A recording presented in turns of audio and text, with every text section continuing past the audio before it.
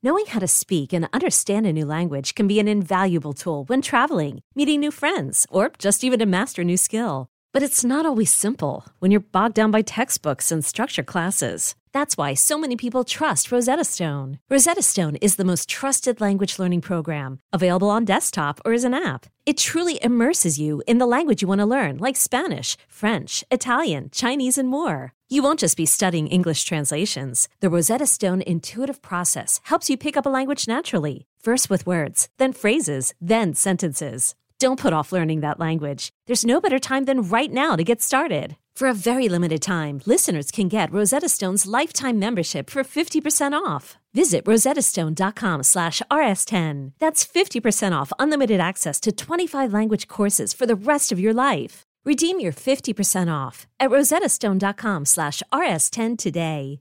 Is your child struggling with a specific subject or need help with homework? Are they asking questions that you're not sure you can fully answer? IXL Learning is an online learning program for kids. It covers math, language arts, science, and social studies. IXL is designed. This program will improve your kids' grades. Studies done in almost every state in the country. The kids who had IXL are consistently doing better. Powered by advanced algorithms, IXL gives the right help to each kid no matter the age or personality. And it doesn't have to eat up all your time. One subscription gets you everything for all the kids in your home, pre-K to 12th grade. So don't miss out. 1 in 4 students in the U.S. are learning with IXL. IXL is used in 95 of the top 100 school districts in the U.S. Make an impact on your child's learning. Get IXL now. And listeners can get an exclusive 20% off IXL membership when they sign up today at IXL.com/audio. Visit IXL.com/audio to get the most effective learning program out there at the best price. Hey folks, this is Kevin. On this week's episode of Risk, you'll hear Oscar Sagastume. And again, I get another restraining order on her.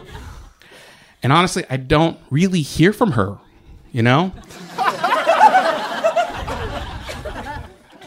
Now here's the show.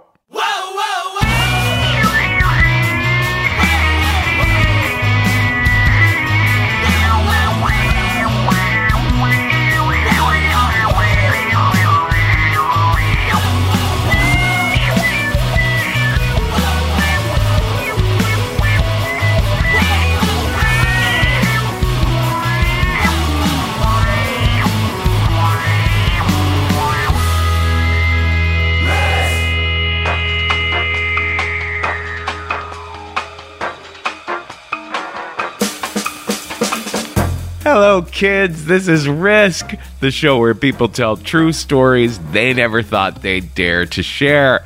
I'm Kevin Allison. This is JoJo Effect behind me now, and this is the best of Risk, number 17. Every 6 months we do one of these little sampler episodes, like a compilation of some of our very favorite stories from the show recently.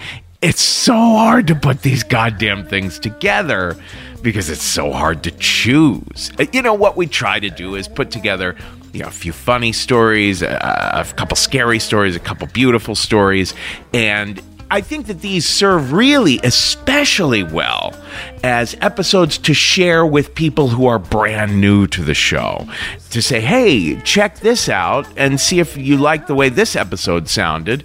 And then you might want to listen to some of their ordinary ones that they come out with every week.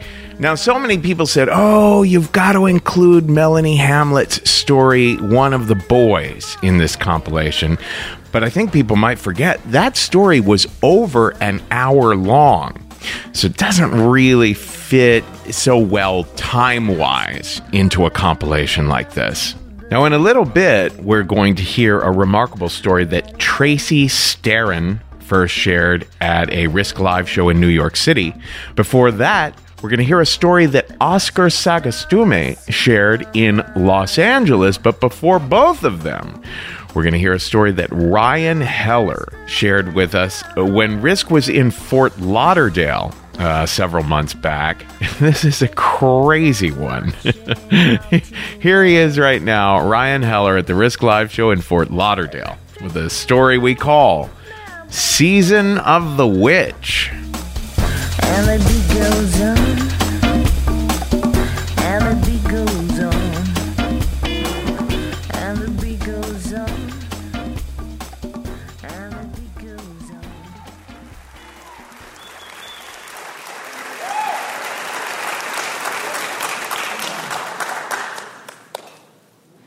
So it is 2010. I'm 26 years old, and I completely black out in a Marshall's dressing room. So I had heard that if you take a fentanyl pain patch and rip it open, you can eat the jelly content that's inside of it and get really fucked up. So I thought that this was an awesome idea. Earlier that day, I went to my dealer's house, and I call this man my dealer, but he was actually this really cute little old man that I had met after posting an ad in the male-for-male casual encounter section of Craigslist looking for drugs, because that's where I was at that point in my life. So I go to his house, and I buy this fentanyl pain patch.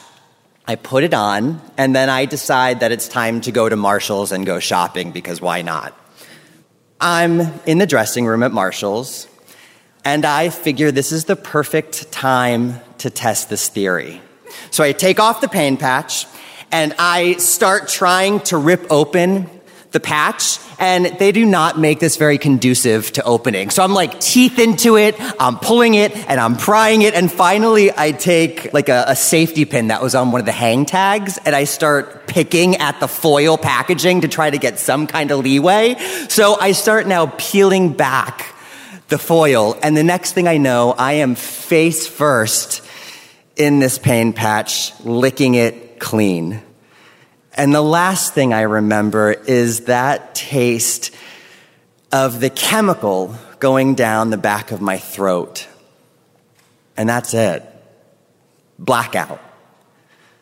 I woke up 2 days later in my bed with absolutely no idea what had transpired in that time. So I start trying to piece together fragments of my life like a bad dream. And finally, I look at my phone, and I see all of these missed text messages from an unknown number. So I look at the messages, and it's from a woman who tells me that she comes from a long line of gypsies. And she and I had met in the shoe department of Marshall's. And apparently we really bonded over a pair of red Nikes, which were now sitting in my closet. So she says that when we were together, she could sense a curse inside of me, and she could help me with this curse if I wanted. Now, I've always loved magic. I've been surrounded by the mystical my whole life, whether tarot card readers or psychics or mediums. So for this woman to tell me that she's a gypsy and I have a curse that she can help me with, I mean, this was like striking gold. And to be perfectly honest, at that point in my life, I felt cursed because I was in the midst of a 14-year drug addiction. I was unbelievably lonely, depressed, and I had just come out of a 3-year extremely toxic relationship where me and this guy, when we met, the thing that bonded us was the fact that we had both just been arrested for a DUI and were serving probation. So when I have a woman telling me that she's a gypsy and can cure me of my shit, well, I was at her house in a day. So this house that this woman lived in, it was like a 2-story, huge waterfront home on Fort Lauderdale Beach. And for me, I was living in like a shitty 2-bedroom duplex with 3 roommates. This home, it was like the epitome of success. It was everything that I wanted. So she was clearly doing something right. She could help me. So the door opens, and there's a blonde woman standing there. And she tells me that she is the sister of the gypsy who I had met. She too is a gypsy, and she sees the curse inside of me as well, and she'd be able to help. So she invites me to come in the house. I walk in, and she proceeds to sit me at like this round breakfast table in the dining room.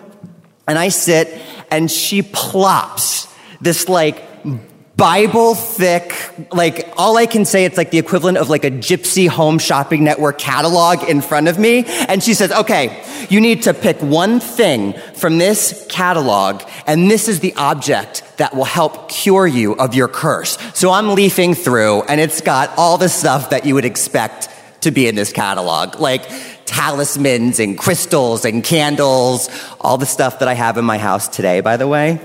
And I see this really beautiful, ornate, carved candle, and I say, that's it. This is the object. And she says, oh, that is the perfect object for you. It's $300. And I'm like, oh, wait, I was working a really crappy graphic design job for like a gay trash magazine making like minimum wage. So in no way could I possibly afford a $300 candle. And so I'm asking her, what's another option? And she says, you have one other way. We could perform a ritual. And the best part about this ritual is it's free. So I'm like, sign me up. You tell me what to do and I will do it. So she gives me this list of instructions and she says, 1, you need to go to the bank and empty all the money out of your bank account. 2, you have to go home, find a glass jar, and then wrap all your money around this jar. And then fill the jar with water, put an egg inside the jar, and then take your favorite article of clothing and sheath it around this jar with the money and put it under your bed for 1 week and then come back. So I'm out of there. I go straight to the bank. I take out all the money from my bank account, which was like $630 something. That's all the money I had to my name then. I go immediately home. I find the perfect mason jar. I fill it with water. I wrap the money around the jar. I put the egg inside, and I take my favorite t-shirt. And this was truly my favorite t-shirt because I got it when I was thrift store shopping in high school, and it said the Spike across from it. And I could never understand why old creepy men would ask me what a cute thing like me was doing wearing a shirt like that until I found out that the Spike was this like gay S&M club in New York in the 80s. So it was like my favorite shirt.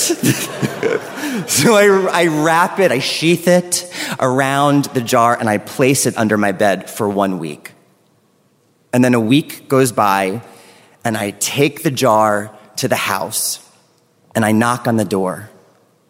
And this time the door slowly opens, and there is a different woman standing there.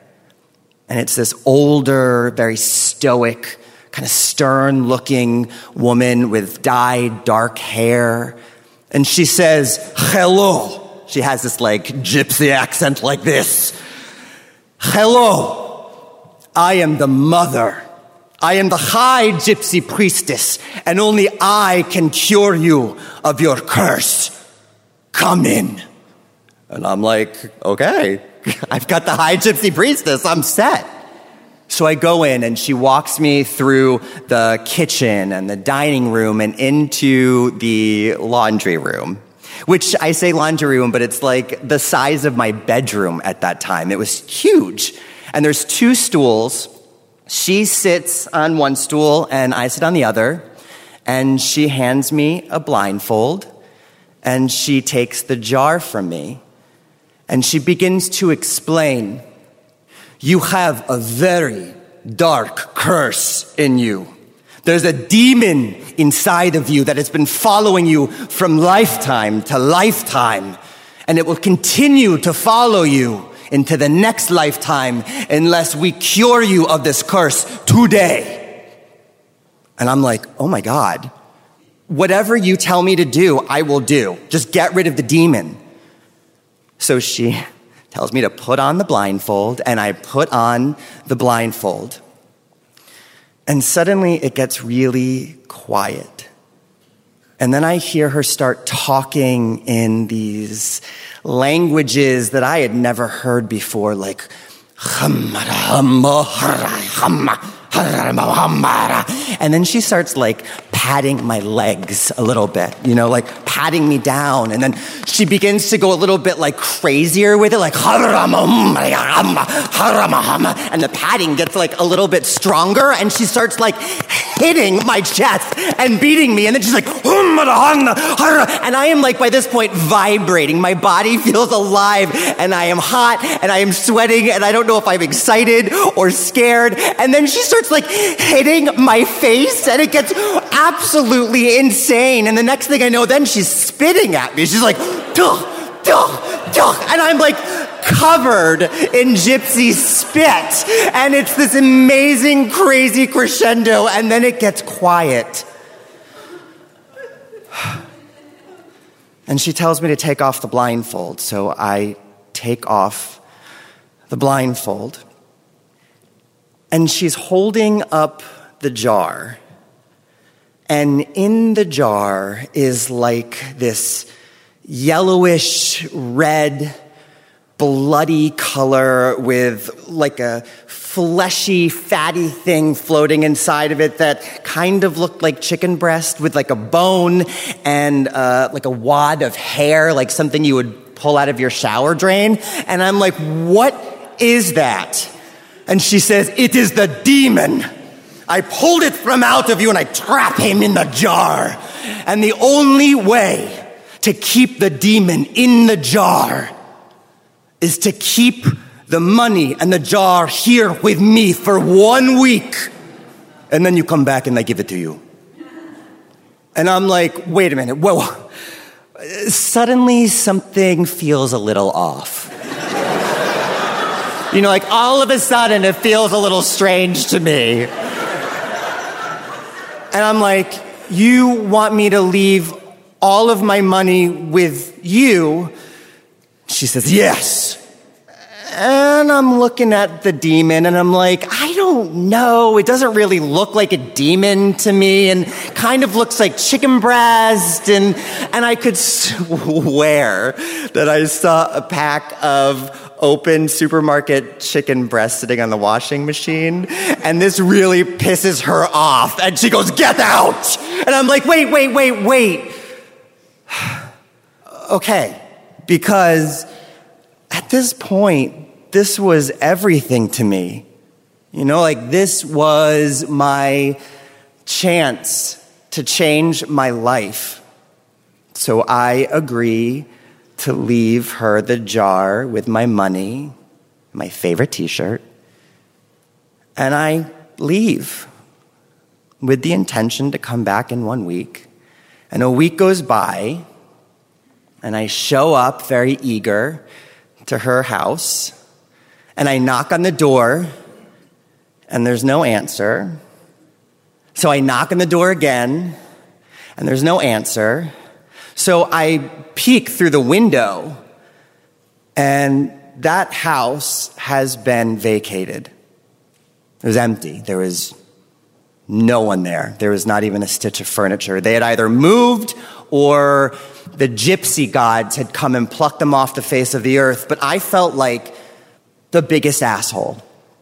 I mean, more than that, any chance, any hope that I had that my life was going to change was gone. I mean, my heart dropped.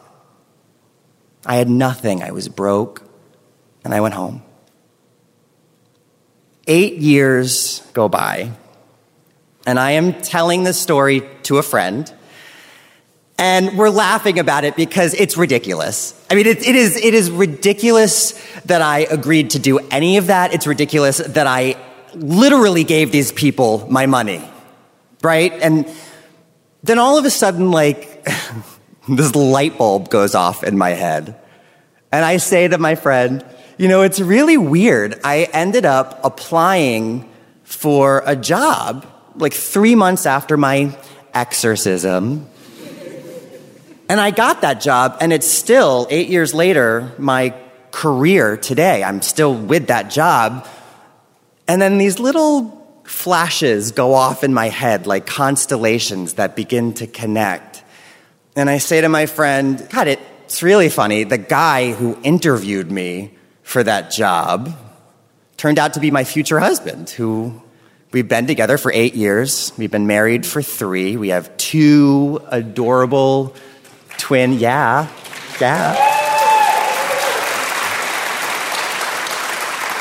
We have 2 adorable, beautiful twin babies.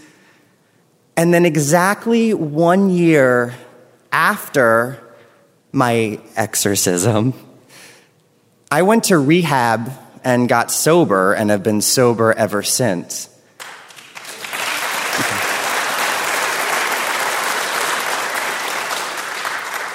So yeah, but now I cannot help but wonder if that crazy gypsy mama actually pulled like a chicken breast demon from out of me. Thank you.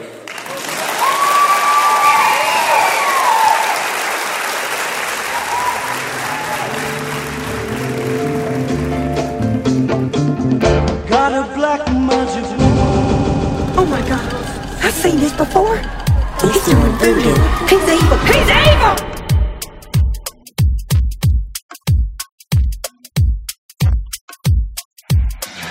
Do you know much about voodoo? The scary witch! Look out! She's using her witchy powers! She's a witch. She's a witch! The voodoo is working. He's full of voodoo. You get him out of here before it starts raining blood or he forces us to eat jerk chicken.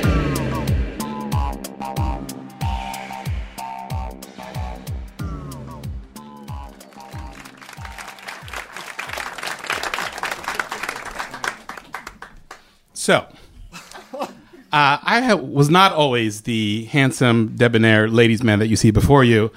But in high school, I was very awkward. I was into comic books and musicals, and the latter made everyone think that I was gay. And this was the late 90s, so comic books, musicals, and being gay were not cool. So when a lady was starting to pay attention to me, it was interesting. She was tall and beautiful. She had a dancer's body. She had these really dark eyes, and she had this like...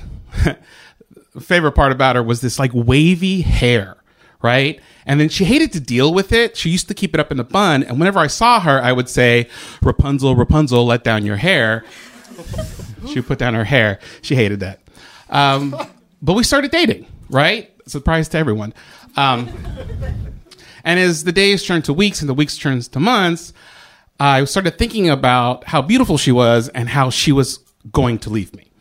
I got so scared of it ending, right? Our song, because we were teenagers, our song was Always and Forever by Luther Vandross. And I was worried that our relationship was going to be brief and fleeting. So I broke up with her. I was going to break up with her, but I couldn't tell her how I felt because that's not what you did when you were kids, right? So I decided to lie to her and tell her that I was seeing somebody else. And so I did. I told her I was seeing somebody else, and I had my best friend back me up on it. She did not take it well. She went over to my best friend's house, and he told her that I was seeing someone else, and so she slept with him to get back at me. And then slept with another friend of mine. So I found out about it, and then I bumped into her, and she walked up toward me like very brash, like she had won something, like it wasn't a game. But she came up and she was like, "Oh, I slept with your friends and I got back at you, and I won and whatever." And I was so upset, I didn't know what to say to her except the truth, which I had lied to her that there was no one else. And I was like, there was no one else. I cared about you. I was just scared you were going to leave me. And I remember looking into her eyes, and all of that sort of anger and sort of righteousness that she had about getting back at me just melted away, and she started bawling, and I started crying, and we just, went away from each other. And so when she started calling me incessantly to apologize and leaving me messages and paging me, it was the late 90s, by the way, and paging me to call her back and tell me how much she loved me and all this other stuff, and she was wrong, I just ignored her because I didn't know what to say. Like, what are you supposed to say? Like, I'm sorry, I lied to you, and it's okay that you slept with 2 of my friends to get back at me? And And so my dad had to block her number. And again, the 90s, not an easy task. And, I was hoping that she'd forget about me. One day I came home with my father, because I was living with my parents at the time, because I was 17 years old. We came home and the door to our condo was slightly ajar. And we lived in a shitty neighborhood, so we never did that on purpose. And as we're walking toward the front door, I can hear music. And the song, as I open the door, is Always and Forever. And I look down and I notice that there are rose petals leading to my room. And my father taps me on the shoulder and says, "Be careful, mijo," and then pushes me in.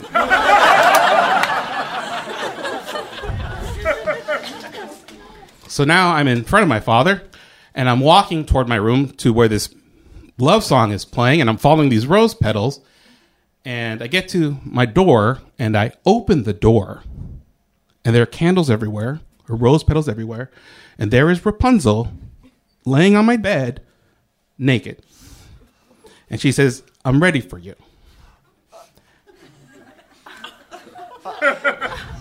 I don't know what to say, mostly because my father's there. And then my dad starts laughing. And Rapunzel opens her eyes, turns around, and picks up her clothes, puts it on, and runs out the door. And as she's getting out the front door, my dad realizes he should probably call the cops. I'm horrified. I'm scared. Like, this is like a very big intrusion. She literally broke into my house and was in my room. And my dad is trying not to laugh. And he hangs up the phone, and I go, "Dad, why are you laughing?" And he's like, "Mijo, I thought you were gay." And I'm going to be honest with you. Like, the intrusion was terrifying. She broke into my house. I mean, obviously there's a lot going on there, but I was flattered, which was not an emotion I thought I would have. But I thought, like, someone that beautiful and that in love with me broke into my house and gave herself to me. That was nice. I mean, it was nice. I mean, my dad called the cops, and she got arrested, and she got sent to a place, and she was seeing a therapist, and there was a really good restraining order on her. And, I probably should have started saying therapist then, but I didn't. And a few weeks go by, and I was invited to a party, and I decided to go to this party. And I don't know, and even though I don't know anybody there, and so I get there and I'm like wandering around and like, nervous. I'm a teenager and I start drinking wine coolers because it's the 90s and I'm getting pretty drunk and I walk into the kitchen. When I walk into the kitchen, there's this tall dancer's body, dark curly hair girl in the kitchen. And I don't know what to, I don't know if it's her. So I start walking toward her because I've been drinking. Bartles and James gives you courage. And I get up to her and she turns around and it's Rapunzel. And I'm close enough that she reaches out and grabs my arms. But she starts apologizing immediately. "I'm sorry I broke into your house. I'm sorry I was naked when you're dead. I'm on medication." And she's just telling me how much she loves me and sorry about sleeping with your friends. And I'm sort of like super nervous, but she's also holding me really close. And she smells good, like rose petals. And she's very beautiful, and also mentioned I was a teenage boy. So when she leaned in to kiss me, I went with it. And we started making out in the kitchen. And as things are going on, there's a little voice of reason in the back of my head that says, this is probably not a great idea. And so I kind of pull away and I tell her we should slow down. Mind you, I said slow down, not stop.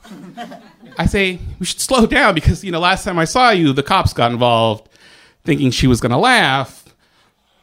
She didn't laugh. She started trashing the kitchen. She started grabbing anything that wasn't nailed down and throwing it at me. And everyone in the party, like in the kitchen, because it's a big kitchen, there's people in there going, hey, calm down, because there's a lot of underage drinking going on, and they don't want trouble. But pretty soon, she starts like really breaking things, and so someone yells out, call the cops. And that's about the time that she found the knives. She reached over and she grabbed the kitchen knife, put both hands on it, and lunged at me. And I remember like grabbing her arms and looking at her and just rage-filled eyes. And I remember feeling like a pressure here and like a weird tingling, burning sensation, but I'm thinking, I stopped her and maybe the knife was dull. And then somebody screams, like a woman, I'm assuming, screams. And then people grab her.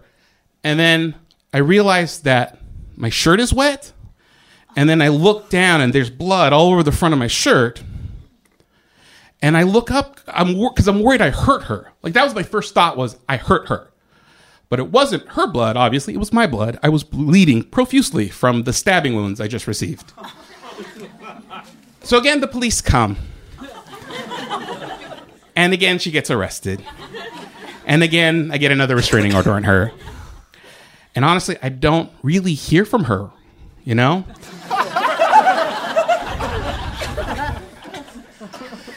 So years pass. And now I'm living in Las Vegas. I've been there for a few years. And I decide I'm going to move back to Los Angeles. And over the years, I have been very careful about my online information, right? I always kept it protected, mostly because of her. But I decided to post something publicly on Facebook that I'm moving back to Los Angeles and blah, blah, blah. Almost immediately, she friends me on all the social media accounts I've ever had, including Friendster. It's kind of it doesn't matter. I block everything and I'm sort of freaking out again. But this time I can afford a therapist, so I call one. And I moved back to Los Angeles, where I start doing stand-up comedy. And one of the sort of rites of passage as a stand-up is you do these things called a bringer show. And bringer shows, they track how many people show up and give you amount of time. So if 10 people show up, you get 10 minutes. It's terrible. But they write down everybody that comes in, and you always know how many of your friends are going to be there. And I start doing these shows, and every once in a while, there's an extra person I didn't count on. And when I ask the door guy, they just describe tall, curly hair. I don't know. And then one morning, it's early, and I'm going to work. The sun's just rising. It's one of those really brisk LA days, right? This like I just want to get to my car and have a cigarette. That's all I want to do, right? Because I don't want my wife to find out I'm smoking. And I go to my car, and I live in a really empty street right at the time, and I know everybody that's on that street. And I get to my car, and I realize my car door is unlocked. And I open my car door, and someone has emptied everything that was in my car. The glove compartment, my backpack with all my work stuff, and it's completely trashed. And I'm like, fuck, someone stole from me. I've been robbed. But then I realize I see my wallet in there and my laptop. And then I do a quick inventory, and the only thing that's missing is dirty dry cleaning shirts that I forgot to take, like a bag full of them. And that's when I hear a car start behind me. And I turn around, and I can see the driver smiling, and it's Rapunzel. Just smiling, staring at me, and all the blood rushes out of my body. And I have to grab the door because I think I'm going to fall over. And she just sits there staring at me and then drives away. I have a lot more than one cigarette. But I get in my car and go to work because I don't know what I'm supposed to do. Like, am I supposed to call the cops? Am I supposed to tell my wife? I don't. Either one of those. But I'm terrified. Like, I'm not sure what's going to happen next. And a few days go by. I come home from a comedy show. And it's late at night. And I come home. I park my car. And my head's on a swivel, right? Because I'm like nervous. And everywhere I go, I'm just keeping an eye on where I can be, you know, or where any sort of danger can happen. And I'm walking out up to the front door of my house, and the porch light is on, and there's a box in front of my door. It's like a shoebox. And as I'm getting closer, I can see it's decorated. Hearts, stars, like a child did it, you know? All these pretty little things, and there's words on it, but I can't make it out. And I kind of like stop, and I start thinking about what I should do. I don't hear anything, and I walk closer, and I pick up the box that's the front door of my house. It's just the door, and then my family. And I bend over, and I pick up the box. It's not that heavy. It's not the weight of a dead animal or anything. And I could see the words that I saw from far away are the lyrics to Always and Forever. And I opened the box. And inside the box is hair. Long, wavy, curly hair. And then I wait for the flash of a gun or a knife coming in from behind, and there's nothing. It's the sounds of the street and my kids playing in the house waiting for me to come home. And I stand out there for a few minutes, and I'm shaking, and then all of a sudden, a sense of peace comes over me. I don't know how to explain it. Like, there's no way to explain it other than it was a sense of peace. And I knew that what she meant by this box of human hair that she left at my front door was that she was saying goodbye and that she was done. And I've never had a problem with her since. Thank you.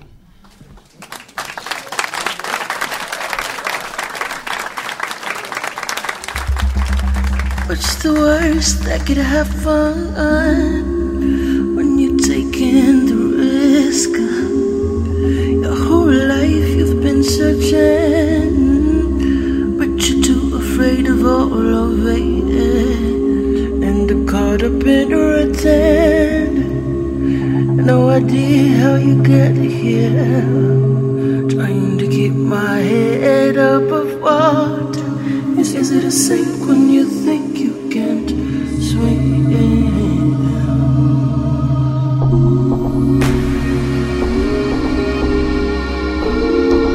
So are you willing to take the risk?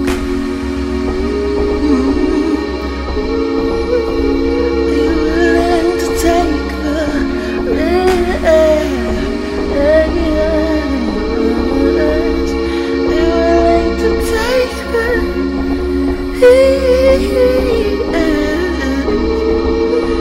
Are you willing to take the risk?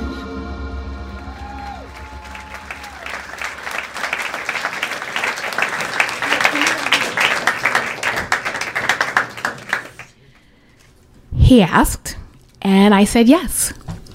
And it was all happening. We were celebrating with friends. We were registering for towels. We were gathering the money that we'd saved for years to buy an apartment.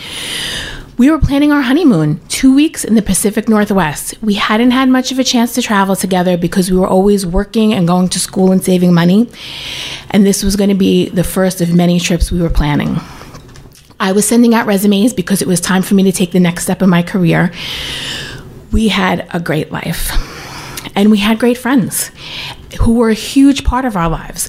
I was that friend that everybody called when something was going on. Will you come with me to pick out furniture? Will you read my manuscript and let me know what you think? Will you help me write my resume? We all had so many plans, and nothing seemed out of reach.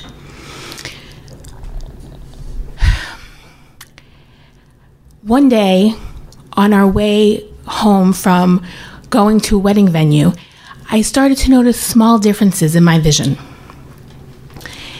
It was just a dark spot, a small spot in the very corner of my eye.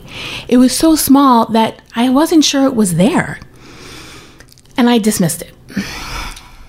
But then it grew.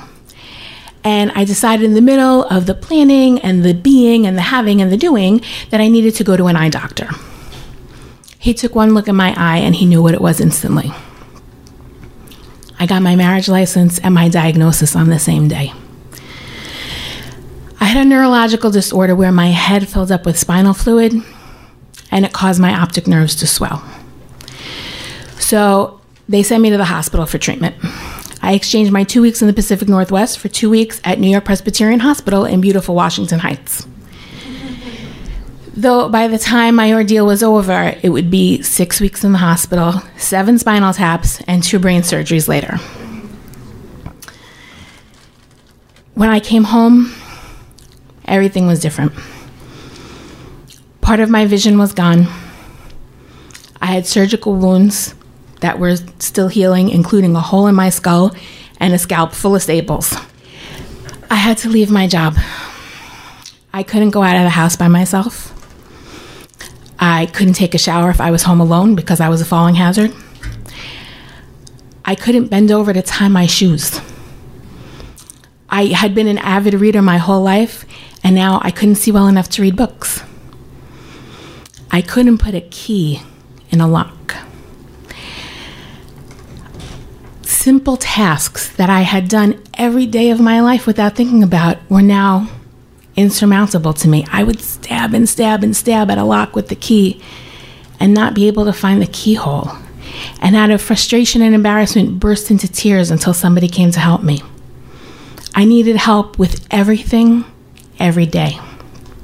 One day, my husband dropped me off in front of my mother's house, and I couldn't find my way to the front door. I just stood on the curb, lost, not knowing which direction to walk in, until my husband jumped out of the car and walked me inside. And every time something like that happened, it hit us in the face how different our lives were now. My friends didn't know what to say to me. Suddenly, I wasn't as useful as I was before. Most of them said nothing. My phone stopped ringing. I stopped hearing from them. During this time, I spent a lot of time at home alone, feeling lost, feeling frustrated, feeling helpless. I spent a lot of time daydreaming and watching old movies. And one of the movies that I watched all the time was that old Superman movie with Christopher Reeve, the original one. That was actually the first movie I ever saw in a movie theater as a child, because I'm old. And it started a lifelong love of Caped Crusaders. And I started to wonder, am I in the middle of my own origin story? Superheroes' powers are revealed to them during times of extreme adversity. I thought, is that what's happening to me? Is that why this happened? Am I going to find out what my strengths are? I can't see. Maybe my senses of hearing and my sense of smell will get sharper. But no superpowers were becoming apparent. I certainly didn't have super speed. Everything in my life slowed down. And I couldn't walk through walls. I couldn't even stop myself from walking into them. It would be over a year of recovery before I would find any kind of normalcy. But with a lot of effort, my husband and I found a new normal. With my hands out in front of me, I learned my way to feel my way through the world. I felt my way across walls. With my hands on the banister, I felt my way up and down the stairs. I even was able to feel a key into the lock. The first time I did that was a personal victory. I arranged my apartment so that I knew where everything was all the time. And I learned how to do the little tasks. I learned how to adjust. I started listening to audiobooks. I learned how to need and accept help, like having somebody read me a menu in a restaurant. And we coasted along in this new version of my life for quite some time. We started going to plays and movies and concerts again. 5 years, almost to the week of my first hospitalization, I had a relapse. It was more, and I came out with less vision. And this time, having to take a fistful of pills every day and having to follow up with specialists. I was weak. I was tired. It would be a much longer period of adjustment this time. At this point, I abandoned the search for superpowers. It seemed pointless to look for evidence that I could fly when I could barely stand. It would take a long time before we found that new normal again. And I lived in constant fear of another relapse. That 5-year mark came and went without another relapse, and I was very happy, but I never breathed a sigh of relief because I was always waiting for the other shoe to drop. And then one summer day, we were driving home from the Museum of the Moving Image, and we were in a terrible car accident. We were very, very lucky because the car was totaled, but with the exception of some bumps and bruises and some broken ribs, we literally walked away from the accident, except my hand. My right hand, my dominant hand, got mangled. My hands are how I process the world. And now I wasn't going to have my hand. I was going to have to relearn how to do everything without my eyes and without one of my hands. Once again, all those simple tasks, tying my shoes, putting a key in a lock, became insurmountable to me. I felt like without my hand, I was losing touch with the world. I was losing my grip on reality. And it was overwhelming. And again, I felt helpless. I felt lost. And I didn't know how I was going to get through it. I didn't know how I was going to adjust this time to find another new normal. It would be 8 months of physical therapy and over a dozen visits to a specialist. And I would not have the use of my hand for the better part of a year. And in the middle of it, one day, I was home alone in my living room, feeling desperate, feeling hopeless. And I walked over to the chair, and out of sheer emotional exhaustion, I didn't even sit in the chair. I slumped to a heap on the floor. And I said out loud to nobody, almost in tears, I keep trying, but things keep happening. I keep trying, but things keep happening. I keep trying, but things keep happening. And I let out a long, low sigh. And just at that minute, the sun shifted a little bit, and a thin beam of light broke through the curtain and landed right on my leg.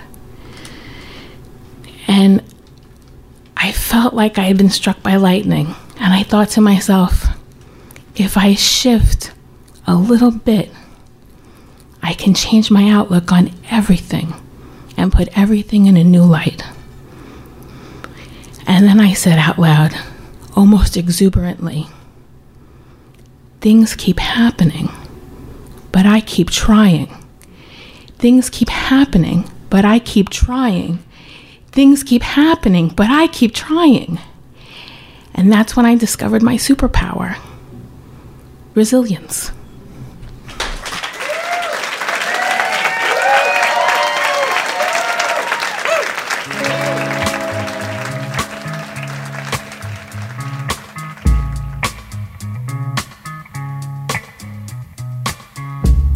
It's everywhere I look, from Las Vegas to right here, under your dresser, right by your ear. It's creeping in sweetly, it's definitely here. There's nothing more deadly than a slow-growing fear. Life was full and fruitful and you could take a real bite.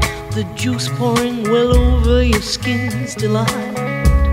But the shadow it grows and takes the depth away, leaving broken down pieces to this priceless ballet.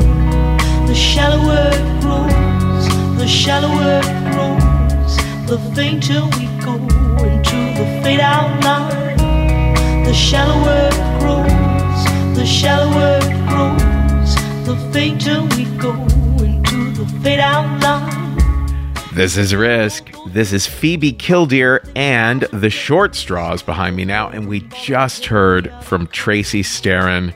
That story has been so inspirational to so many people. Before that, a little song that was sent to us by Risk fan Josem. And before that, a story by Oscar Sagastume. Before that, a little interstitial called Voodoo Hoodoo by our episode editor, Jeff Barr.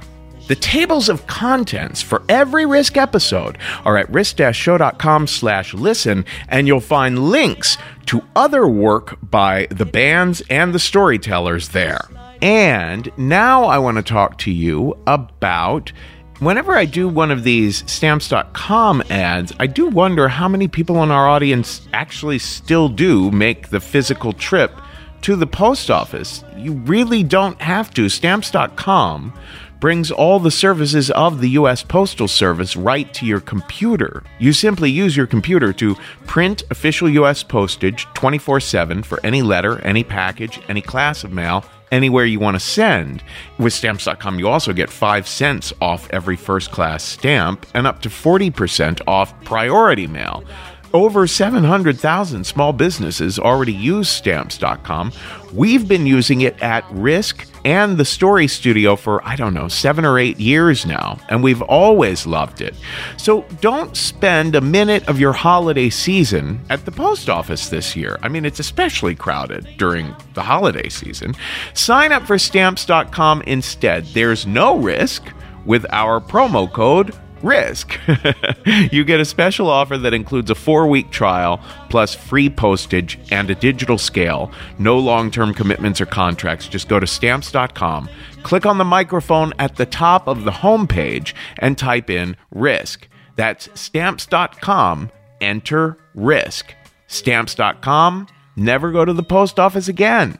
Now, we've got another big batch of stories for you. In a little bit, we're going to hear from Ernest Anfin.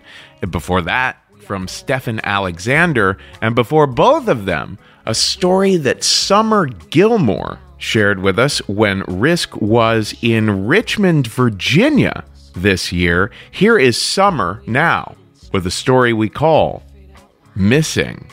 The shallower it grows, the shallower it grows, the fainter we go into the fade out line. The shallower it grows, the shallower it grows, the fainter we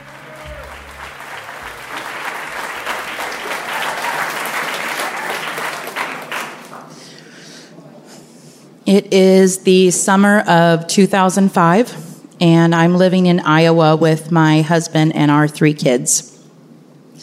Now in Iowa, the summers can get really hot and humid, and we have a great big house without any central air.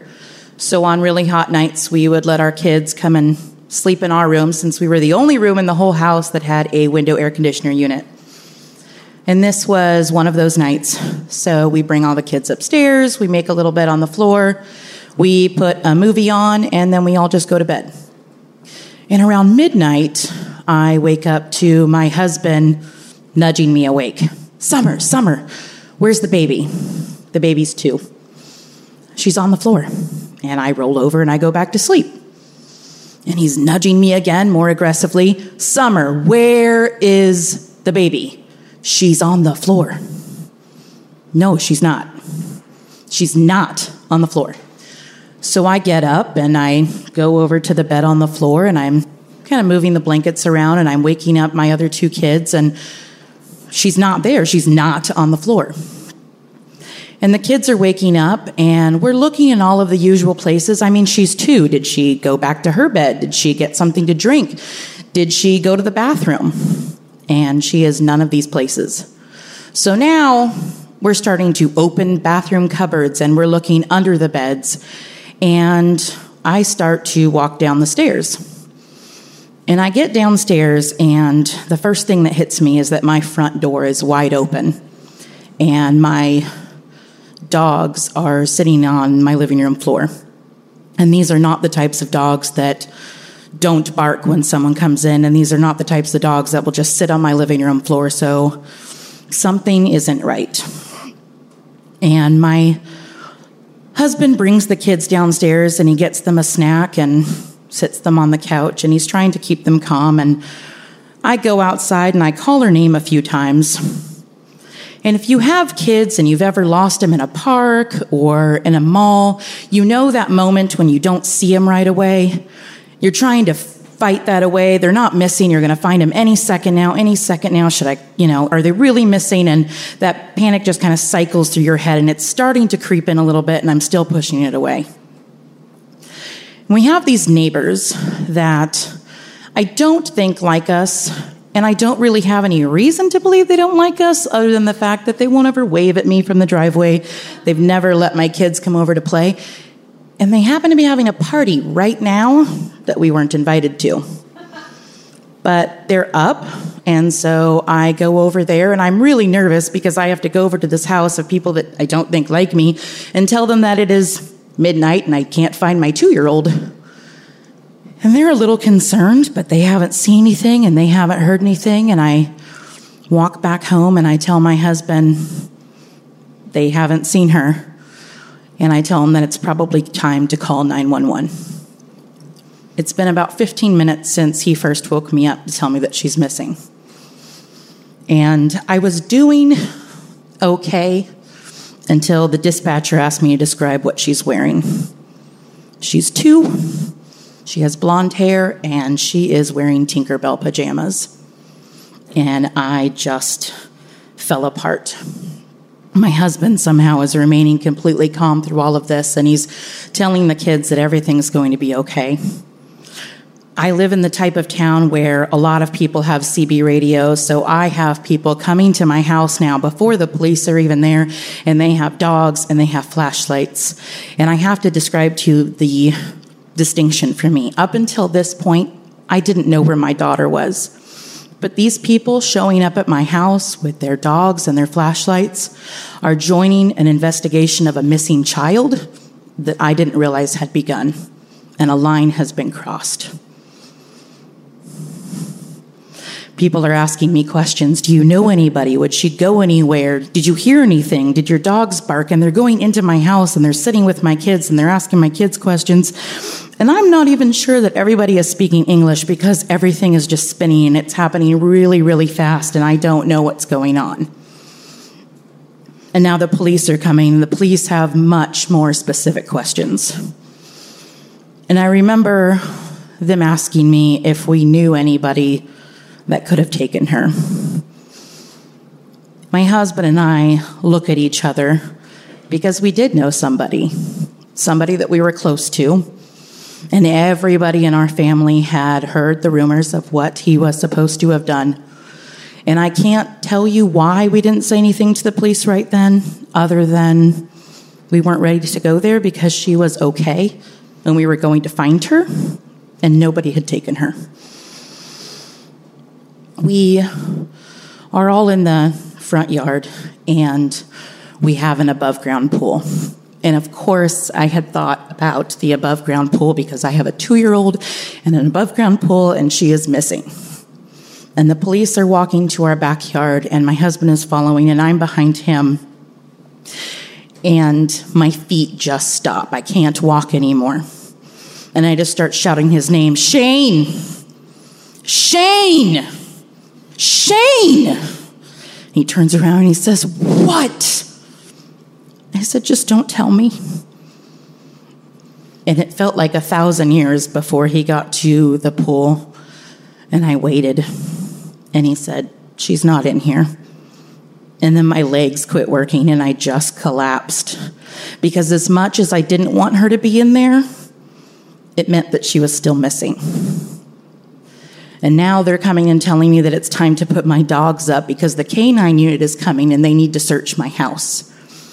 And this is very real, and this is happening right now, and all of these people are trying to help me find my 2-year-old, and she's been missing now for about 45 minutes. The dogs and their handlers come, and they're asking me to find the last outfit that she wore, and I'm looking in the laundry room, and I don't understand, and my husband's shouting at me, aren't her clothes in the bathroom, and I don't understand what anybody wants from me, and I don't know what they're doing, and I don't know what I'm supposed to do, and my husband finds the clothes, and they smell them, and they're searching the house, and they leave. And I don't know where I'm supposed to go. I don't know what I'm supposed to do. I don't know how to look for her. My feet don't work. And so I go back outside. And it's been over an hour now, and my 2-year-old in her Tinkerbell pajamas is missing in the middle of the night. I am starting to ask myself some really tough questions. Why didn't my dogs bark? Was it someone that they knew? Did she call for me? Is she okay? Would I innately know if she was still alive? And I don't really know when it happened, but at some point I must have been on the ground and pulled myself into a fetal position. And I'm just rocking and I'm calling her name and I'm wailing her name. And I am just lost. The daughter of our neighbors, 13-year-old girl, the neighbors who I don't think like me, she has her arm around me and she doesn't know what to say. She doesn't know what to do because she's 13 and I'm pretty hysterical. And we're just rocking together in my front yard while I scream my baby's name. About an hour and a half after she's been missing, a car comes up, and I am told that this is the chief of police. And I don't know why he's there. I want to know what he knows, why he's now come to my house an hour and a half after my daughter has gone missing. And I'm trying not to listen too much because he might be saying something that I don't want to hear. And he goes right into my house. And before I know it, my husband is calling from me upstairs. They found her. And I am up and I'm running through the house and I go up the stairs because he called from our room. And standing there is the chief of police holding my daughter wrapped in a blanket. And my first thought is that she wasn't alive. And I pull her from him and I'm pulling the blanket from her face and she is hot and she is sweaty, but she is very much alive. And tears are pouring down my face because I don't know where she was. I don't know who found her. I don't know how she got here. And my husband is just laughing.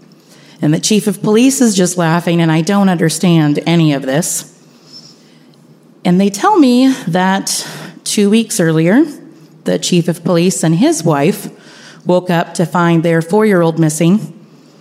He had wrapped himself in a blanket and gotten wedged between the mattress and the footboard of their bed.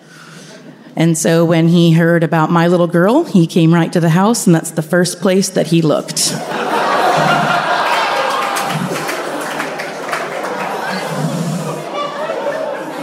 So now, all of my fear has immediately turned to embarrassment.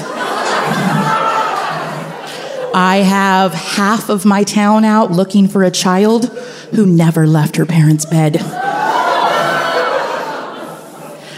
My husband goes outside and he lets everyone know that she's okay. We will have answers tomorrow, and we would like some privacy tonight.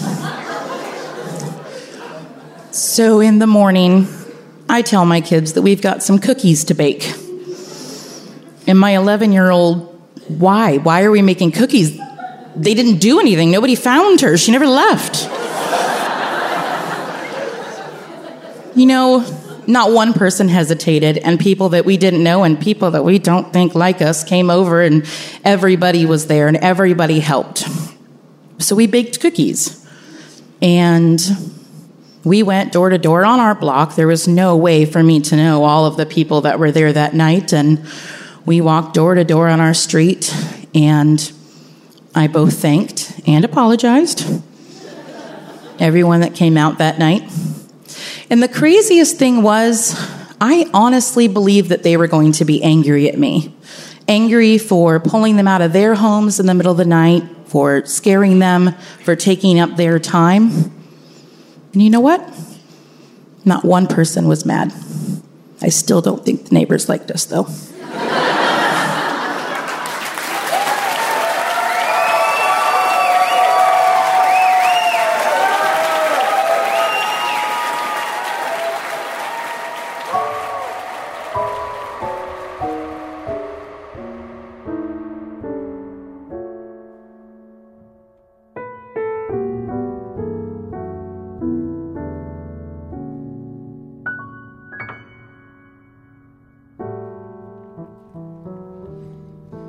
Music has always felt like breathing to me. It's just something I did. I go into toy stores and make a beeline for the instrument section. Play there for as long as my parents would let me. When I was 6, I started taking cello lessons, and for years, I thought I'd be a professional cellist when I grew up. Then when I was 11, I got to perform in the coveted 6th grade talent show. It's this big rite of passage that every kid waits for all through elementary school. They had it in this hardwood gymnasium with a stage at the front. It's where we'd run around for PE every day, but that night it was filled with folding chairs. All our teachers, parents, and family in this packed room. I waited in the wings while my friends went up before me. But I was so scared, my stomach was filled with butterflies when I finally went up on stage. The bright lights made it look like the crowd went on forever. For my act, I decided to sing a song called The General by the band Dispatch. There was a decorated general with a heart of gold, like intent all the stories he told. It was 2003 and the US had just invaded Iraq. The song is this anti-war anthem, and so I didn't realize how perfect it would be in the small, progressive college town where I grew up. Follow me where I'm going. So take a shower, shine your shoes. Got no time to lose. Young man, you must be living. Go now, you are forgiven. Once I got through the last chorus, everybody leapt from their chairs and gave me a standing ovation. Honestly, I was pretty confused.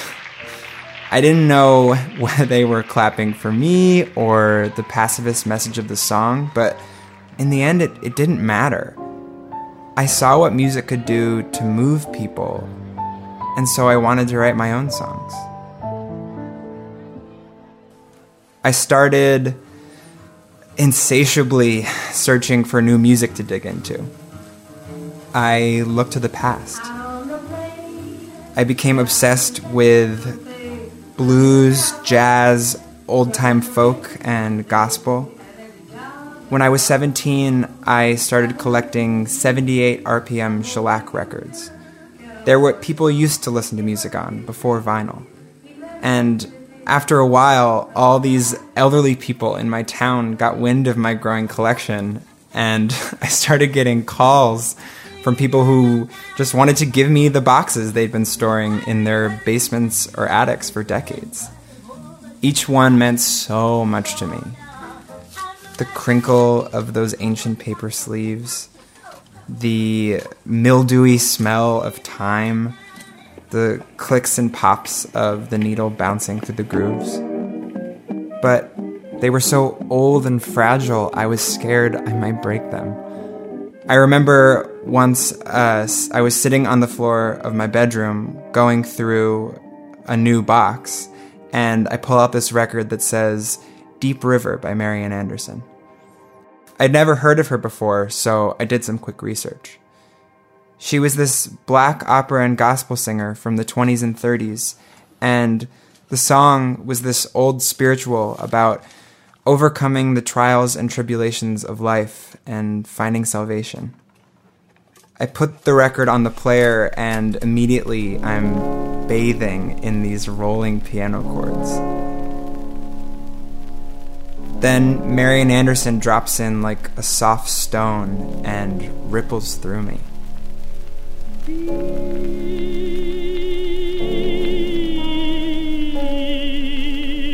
didn't know a person could sing so much emotion into one note.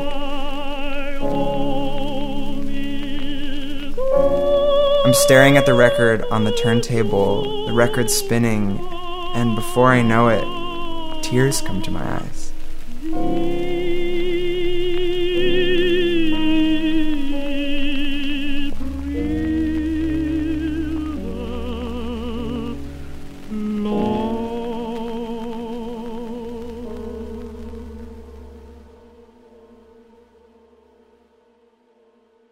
A couple months later, I'm applying for colleges, and I get into this small selective program at NYU for audio production, music business, and performance. I walked with pride at my high school graduation in my navy blue cap and gown.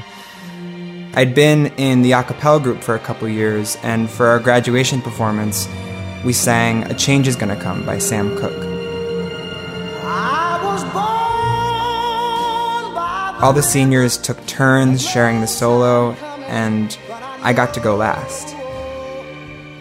I sang my first big line, and this woman in the bleachers yells, "Damn, that boy can sing."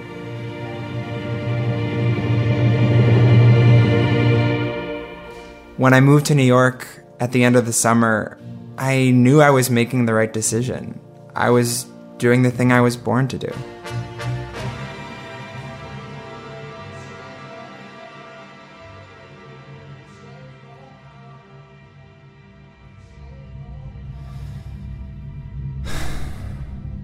It's 6 years later, the spring of 2015, 2 years after I graduated from college, and now I find myself clinging to the shreds of the life I'd planned, too scared to tell people how terrified I am.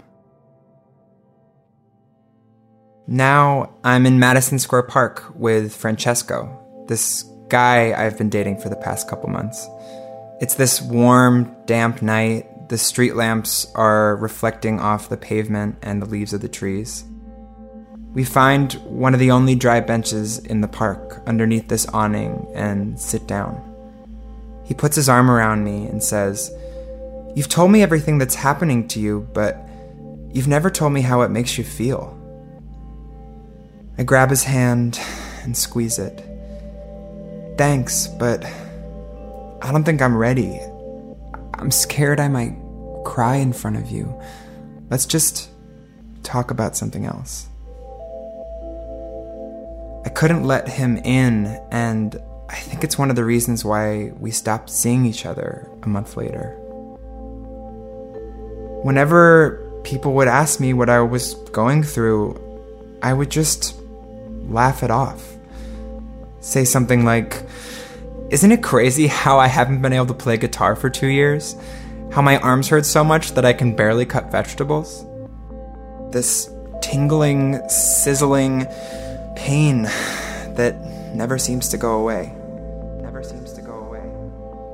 Isn't it crazy how I haven't been able to sing for almost a year? How I avoid happy birthday at friends' parties? My throat felt like it was on fire. So my lifelong dream was on this permanent pause. I was in this purgatory of not knowing what was wrong with me or if it ever would get any better. On the rare occasion when I would pick up my guitar and try to sing, after a couple minutes, it felt like this snake was coiling around my arms and my vocal cords, tightening and constricting. That dull ache I'd grown so familiar with would sharpen into what felt like serrated fangs biting into my muscles. Every ounce of venom that would pass into my arms and my throat reminded me of the life I wasn't living. The growing chasm between who I wanted to be and what I was capable of. With this needling feeling and this electric tension that just rolled up and down my arms and through my throat.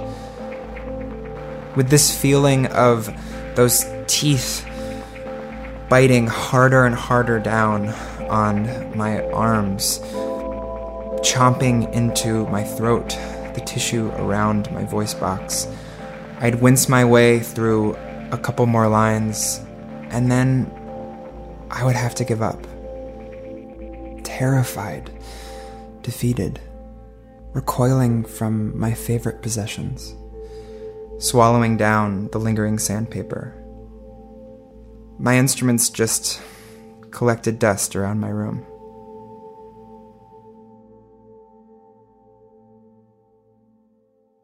Without music in my life, I had to find other ways to pass the time. I'd go for these long walks in Greenwood Cemetery. It's one of the only places I could really find peace, surrounded by those endless gravestones. One day, I'm walking in Greenwood, the sun is shining, and I'm on the phone with my mom. repeating those same questions I had asked so many times. What if I can never play guitar again? What if I can never sing again? What is my life gonna be like? She stops me and says, "You know, I think you've worried enough for today." That became my mantra whenever those thoughts would pop back into my head. But I'm still going to 3 or 4 doctor's appointments every week. Stiff hospital gowns, wax paper on cold steel tables, tools poking and prodding, gagging at the back of my throat. All these doctors are just contradicting one another. I'm met with these looks of confusion or even disdain. Without meaning to, I was testing their egos, their confidence in their expertise. And all they could do to look for any kind of clue was throw electric shocks and sharp needles at me. All those vials of blood I filled. The robotic beeping, the ominous hum. And when they'd roll me into an MRI machine, that dark cocoon brought me right back to my childhood. I was born with a condition called hydrocephalus, where the fluid doesn't flow properly through my brain, so I had to have 9 surgeries when I was growing up. Whenever I got a bad enough headache and got nauseous, I had to go back to the hospital for a CAT scan to see if I needed another surgery. It probably happened 50 times while I was growing up, and it was always so scary because I never knew whether those days would end curled up on the couch or being rushed into the operating room. Now, as an adult, going to all these appointments, I'm comfortable in these environments. I'm a bit of a medical care connoisseur. But it's still so hard going in for test results. Always hoping to finally be relieved of this endless mystery. But everything always came back normal. It didn't make any sense. I'm in so much pain, but all these top doctors can't see or feel anything wrong with me. I remember leaving another one of those sterile offices, knowing less than what I'd arrived, and thinking to myself, I just wish I had cancer. Trying to make some crazy deal with the devil to exchange one illness for another. I don't care how serious or life-threatening this thing is. I just want to know what I have and how to treat it. Or I want someone to tell me it's time to give up. All these doctors can do is just throw medications at me, some new pill, and for a couple days I'd make myself believe it was working. But then reality would set in. Nothing helped, nothing changed, except for the worse. The day after the 2016 presidential election, I had an appointment with this immunologist I had been working with for a couple years. I was obviously already emotionally raw, scared for my country, when she walked into the room, looking somber with a manila envelope in her hands. She sits down across from me and she doesn't even open it. She says, "Whatever you have might be beyond the scope of current medical science." I look back at her and I don't know what to say. I'm thinking, you gotta be kidding me. I'd never even imagined that this quest I was on might not have an end. I took the subway home, completely devastated. A couple weeks later, I'm walking home through Ditmas Park one night. The branches of the trees that were so beautiful in the daytime just looked heavy and oppressive in silhouette. It's one of the few times I was actually able to cry during all those years. New York and the doctors here had failed me. What the hell am I supposed to do now? I feel my breath get shallow and my heart start to race. I have to call my mom. Thank God she picks up the phone. My questions this time are way more existential. Can I even call myself a musician anymore? What do I have to live for? With this huge lump in my throat, I say, Mom, this is the first time I've ever seriously considered suicide. From 150 miles away, she pours every ounce of empathy she can into the phone and says, "You are smart, you are strong, and you're gonna get through this. I just know it. I love you. I love you too, Mom." The next few months were really tough. It felt so weird ringing in the new year with so little to hope for. Fireworks were never so quiet, and I drank that night like I drank since this all started, way back in 2013. Trying to calm my anxiety and numb my pain as best I could. Thinking to myself, maybe music wasn't what I was born to do. But if people can't hear my songs, how can they ever really know me? I was scared for the future, scared of some new body part rebelling against me, scared of another mystery.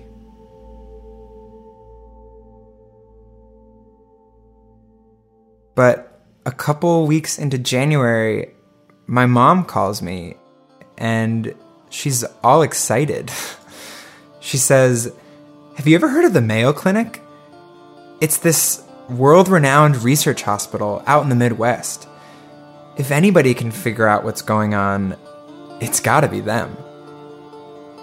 So 4 months later, I'm standing in front of these 2 tall marble towers in Rochester, Minnesota, clutching a briefcase filled with the 400 pages of medical records I accumulated from the 25 doctors I saw in those 4 years.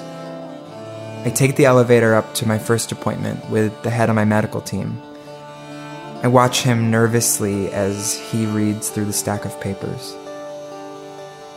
After about 10 minutes, he looks up and says, "Well, you've pretty much ruled everything out already. We'll rerun a couple tests, but I think the best thing for you to do is to go to this seminar on a condition called central sensitization syndrome." A couple days later, I'm in this dark basement room of the hospital, surrounded by all these other sick people. All of them moaning and groaning, but I can't take my eyes off the screen. It feels like this PowerPoint presentation was made about my life. The psychologist leading the seminar says, when you have central sensitization syndrome, your brain can hardwire injuries, so it keeps on sending the same pain signals even after the tissue is healed.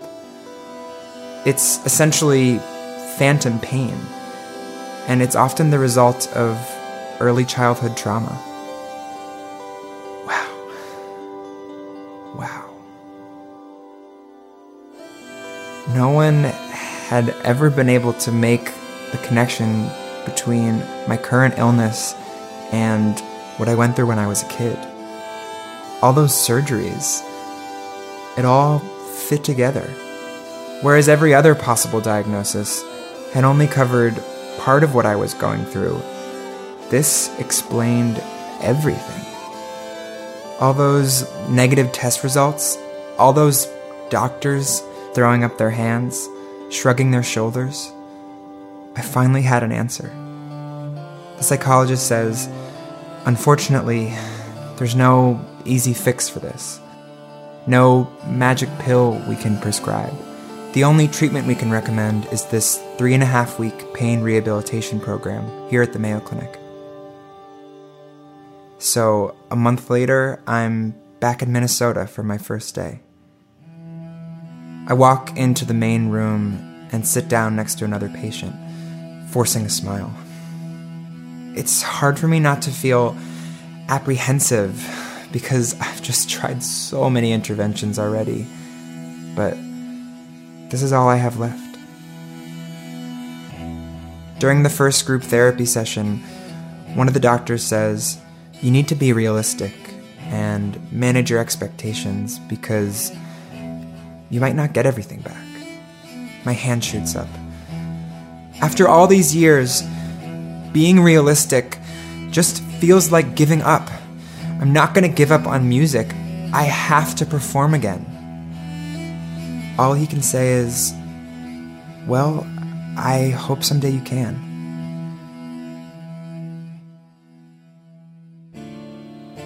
But after a couple days, they actually get me playing guitar and singing again. I can only do each for a few minutes apiece, but the idea is I have to change my relationship to pain, to work through it instead of against it, using cognitive behavioral therapy and different mindfulness techniques to calm my brain and get in front of my automatic thoughts.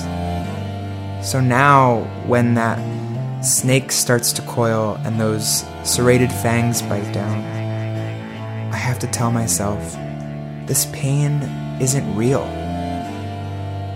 I'm not doing myself any harm. I'm healthy. Everything's okay. And each day I can play for just a little longer. As grueling as the program is, it feels amazing to be surrounded by all these people who understand so intimately what it's like to live in pain for so many years, what it's like to be a medical mystery. Some of the people there had been living with their symptoms for decades, and it really put mine into perspective.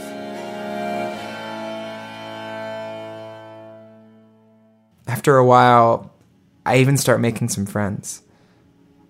On the last weekend before the end of the program, these two incredible women, Jen and Mona, and I decide to go tubing on a nearby river.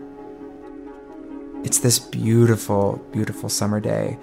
Big blue sky with these wispy clouds, a warm breeze. Even though I'm scared I'll cut my feet, we walk down this winding gravel path to the dock.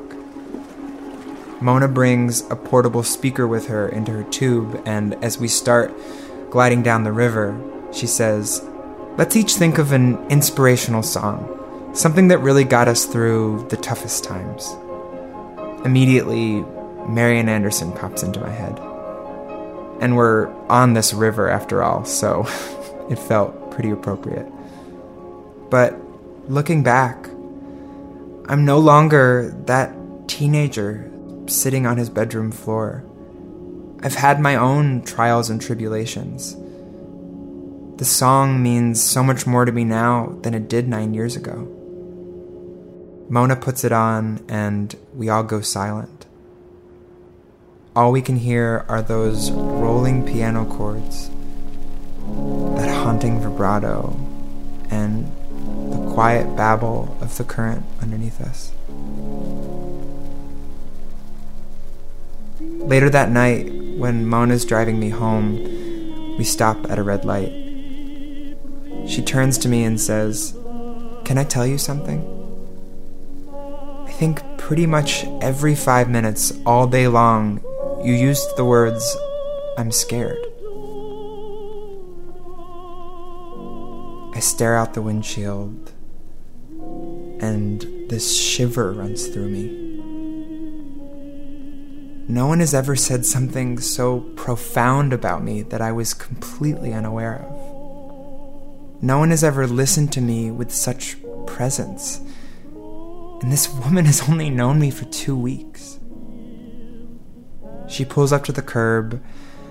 I open my door and we say goodnight. Back in my motel room, I sit down on the couch with my face in my hands. These memories flash across the insides of my eyelids.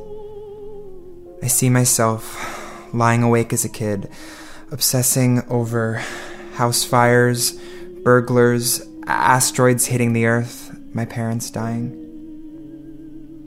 I see myself going around and around the first floor of our house, checking the locks on every door and window 4 or 5 times before I felt confident I'd done everything in my power to keep me and my family safe from the outside world.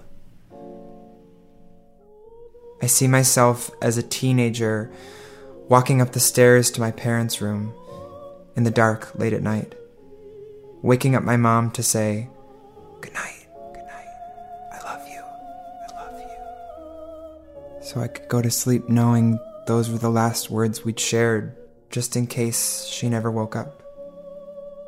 I see myself over these last 4 years refusing to let people know about the nightmare I'm living and too scared to tell people how I'm actually feeling.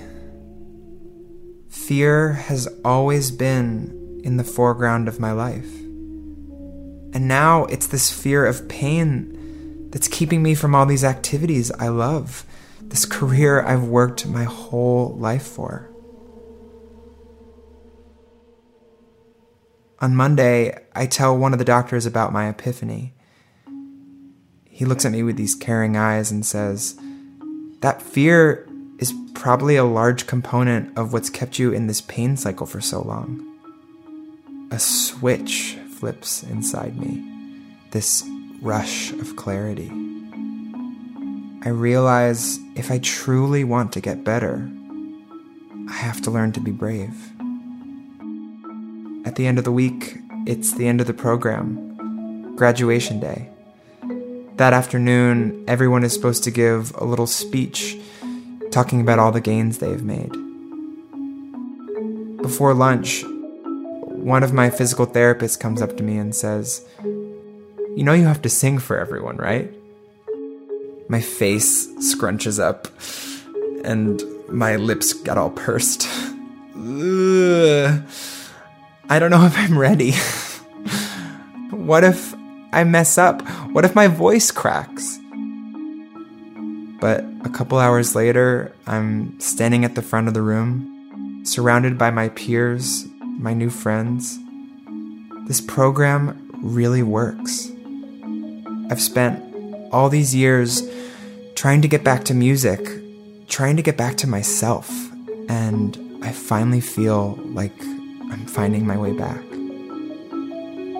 Then I take a deep breath and sing.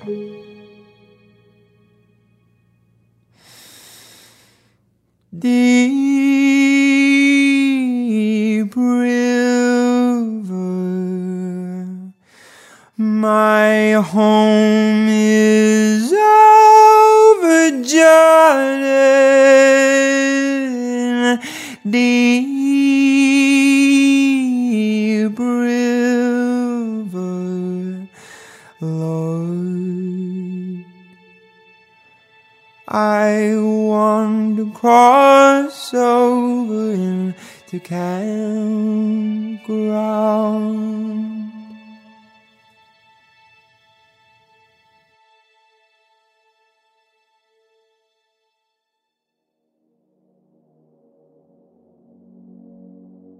Two years later, I'm finally releasing new music and performing again. I still have chronic pain, but I'm not afraid of it anymore. And that newfound bravery has permeated every facet of my life, from songwriting to dating to the outward expression of my queer identity. My mom's words still ring true. You've worried enough for today. No, this life isn't easy. Oh, oh, oh, oh,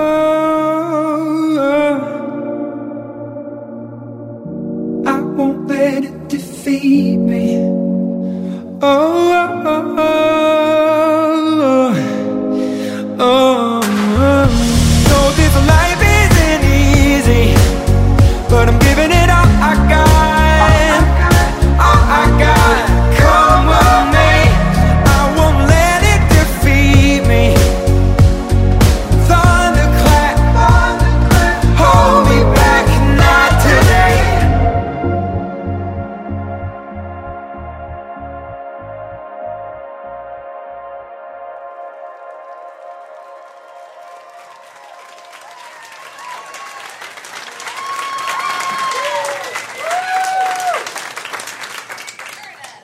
So we're going to go back to a sub-zero day in January of 2003. I was meeting with my divorce attorney in the Thrivent cafeteria in downtown Minneapolis. We were getting together to talk about the results of her investigation. She was investigating the activities of my soon-to-be ex-wife.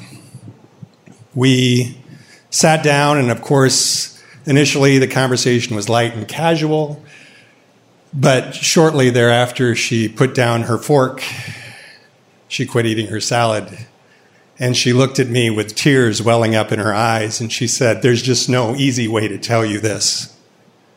You're on the brink of bankruptcy, and you may not be the biological father of your children." My family was destroyed by deception and infidelity. And I found out at the Thrivent cafeteria. My ex, unbeknownst to me, had run up tens of thousands of dollars in credit card debt using my forged signature and a secret P.O. box. The interest alone on this debt every month was around $4,000. And that was the good news. The bad news was that she had had an affair throughout our entire marriage, one that predated our marriage. In fact, predated the conception of our children by several years. And until I was sitting there in that cafeteria, I knew nothing about this man, this stranger who was so intertwined in my life. All I knew was that he was 20 or 30 years older than me, but as my lawyer said, he might be the father of my children. My children, 2 of them. August was about 4 at the time. He was this blonde-haired, big-boned boy that looked like he could crush any of his friends. But if the other boys were roughhousing, August was more likely to be off in a corner painting a picture or singing a song, lost in his own world. His favorite thing to do every night was to grab a book and crawl in my lap. And we would read that book until its last page, and then he would flip them all over and say, "Again." And we would read that book over and over and over again until he fell asleep in my arms. My daughter, Ava, was about a year old at the time, a year and a half. Even at that age, she was very mischievous, and she continues to be very mischievous. She, if you need a visual reference, think of Boo from Monsters, Inc. At that point in her life, that was the way, shape, and form of Ava. Like Boo, she had a tender side as well. I remember one day the kids were playing in the toy closet. It was this big closet like the size of a room. And I was in the corner just crying. And I was sitting there watching the kids. They were playing with their action figures. They were jabbering back and forth with each other. And I was watching this ballet of sorts. And I couldn't wrap my head around the idea that perhaps these 2 beautiful creatures, the most beautiful things that I thought I could ever create in my life, were a lie. I knew my marriage was a lie, but what if this was a lie too? What if I had nothing to do with them being on this planet? Ava noticed me crying, and she crawled across the floor and into my lap and buried her head in my chest and wrapped her arms around me, squeezing as tightly as her little body could squeeze me, all the while just gingerly patting me on the back. It was amazing. I mean, this little girl who couldn't even talk yet was trying to take my pain away, was trying to squeeze the pain out of me, a pain that could not be taken away. I knew then that, of course, the biology didn't matter. I loved her. I loved August. I had to stay and fight for this love. The only way this love could be lost is if I lost it, if I destroyed it. But the fight wasn't easy. I still to this day don't understand. She wouldn't agree to joint custody, would not agree to it. And to this day, we get along fine, but amazingly. But we've been divorced for 18 years, so it takes as much energy to hate as it takes to love, and I have tried to neither hate nor love her. Obviously, the love part isn't the issue, but the hate part, you got to let that go.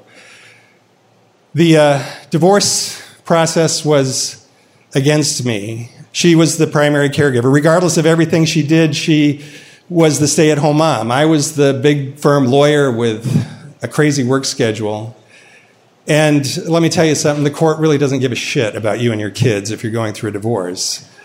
The court system wants to take the easy path. And the easy path in our situation was to award custody to my ex and hope that I went away. But even when things seemed to be going well, when I felt I was making some progress and the presumption of the primary caregiver was dwindling, she had another club that she would use against me whenever she had the opportunity, and that club was depression. I came from a long line of depressed people, and my personal depression was compounded by the golden boy status I had growing up in a small town in Iowa. I felt like the world's eyes were always upon me. I felt like I had to be the perfect athlete, the perfect student, the perfect person. And even though I'd been in therapy and on medication for years, my ex knew how much I was tormented by failure, or the perception of failure would be magnified in my mind 100 times, 1,000 times. And here I was failing at the biggest thing in life, failing as a father, failing as a husband. The system had no problem picking up that club and helping her hit me with it. With that club, I was not only the non-primary caregiver, I was also not fit because I was depressed. And it wasn't just the system and my ex. Everywhere I went, it felt like people criticized me. I would go to Target after work to get groceries, and I'd have my kids with me, just like any mom, but people weren't used to seeing a man alone with a kid back then in the early 2000s. And if my kids acted up at all, inevitably some old person would come up to me and say, "Well, Dad, that wasn't such a good idea now, was it? Coming shopping without the wife?" And then they'd laugh and walk away. And those comments happen far more often than you can imagine, unless you're another divorced father. But the shopping critics weren't the worst. The worst was at church. I grew up in a family where I was told that if you're in pain, if you're in need of support, go to church. And I was in pain and I needed support, so I went to church. But it didn't matter what church we went to. And again, I don't think these people were wanting to harm me, but after the service, some older person would come up and say, "Hey, Dad, where's the wife? Is she at work today?" Or they'd ask my kids, "Where's Mom?" And again, I don't think they meant anything by these questions consciously. But in my mind, they cut like a knife to my bone. I mean, to me, they sought assurance that I belonged there. My kids belonged there. We were a Christian family. There was a wife. There was a mom. She just wasn't there that day, but she's around, certainly. We're not some misfits that wandered in off the street. And all of the negativity and criticism that I was feeling at that time seemed to be embodied in this old woman who would sit in the lobby of my post-divorce apartment building day after day, in the lounge chairs next to the mailboxes. She was a very small woman, fragile, probably about 80. She had this dark-dyed hair and this white skin, eyebrows painted on her forehead, these half-lens reading glasses that were always perched on the tip of her nose and a chain around her neck. And she saw everything that I went through day after day after day. She saw all of my struggles, all my failures, because she was always there. She saw me the day that Ava thought it would be hilarious to poop in the pool, which was right next to the lobby. And I was frantically swimming around in the pool trying to pick up the little poop things because they were either going to disintegrate or they were going to go in the filter system of the pool. And I felt like a bad dad that day, but shit happens, right? She was there the day that Ava threw my keys down the elevator shaft, and we had to get maintenance to fish them out. And it's not like these things happen and you're all happy with, oh, that's so cute. Years from now, well, I was mad, I was mad. And she saw me mad, and she saw me lose it. And she was just always there. She never said anything. She never did anything. She just stared at us. And she was there the day that I opened my mailbox, and there were 2 envelopes in that mailbox from the Memorial Blood Center. If you don't know what the Memorial Blood Center is, it's a good thing, because that's where Hennepin County sends you if there's a paternity issue and you need your blood tested. So those 2 envelopes were going to tell me once and for all whether I was the biological father of my children. It wasn't Jerry Springer. There was no drama, no drum roll, nothing like that. I opened the envelopes, and it's just 2 charts with just numbers and numbers. And I'm frantically searching the charts, trying to figure out what do they say. And at the bottom, I see words, finally. And it says percentile probability of paternity. And next to those words were the numbers 99 point whatever percentage. At that moment, a huge weight was lifted from my shoulders. It was news that I had waited months to hear. It meant that I was the father of both of my kids, and I fell into those lounge chairs and I cried immediately, uncontrollably. And through those tears, I kept searching that form, those charts, to make sure I was seeing what I thought I was seeing. And when I came to my senses, I looked up, and there, sitting across the table from me, was the old lobby lady, with her eyebrows painted on her forehead and her black eyes staring at me and her brow furrowed. She didn't need to say anything. She was telling me everything I needed to know with her expression. She was saying, "Young man, I don't know what the hell this emotional outburst is all about, but not in my lobby. Not here, not now, not ever." She said nothing, offered nothing, asked nothing. I just knew it was time to leave. So I gathered up my charts and my envelopes, and I quietly went back to my apartment. And all of this judgment, criticism, negativity led my depression into a very dark place.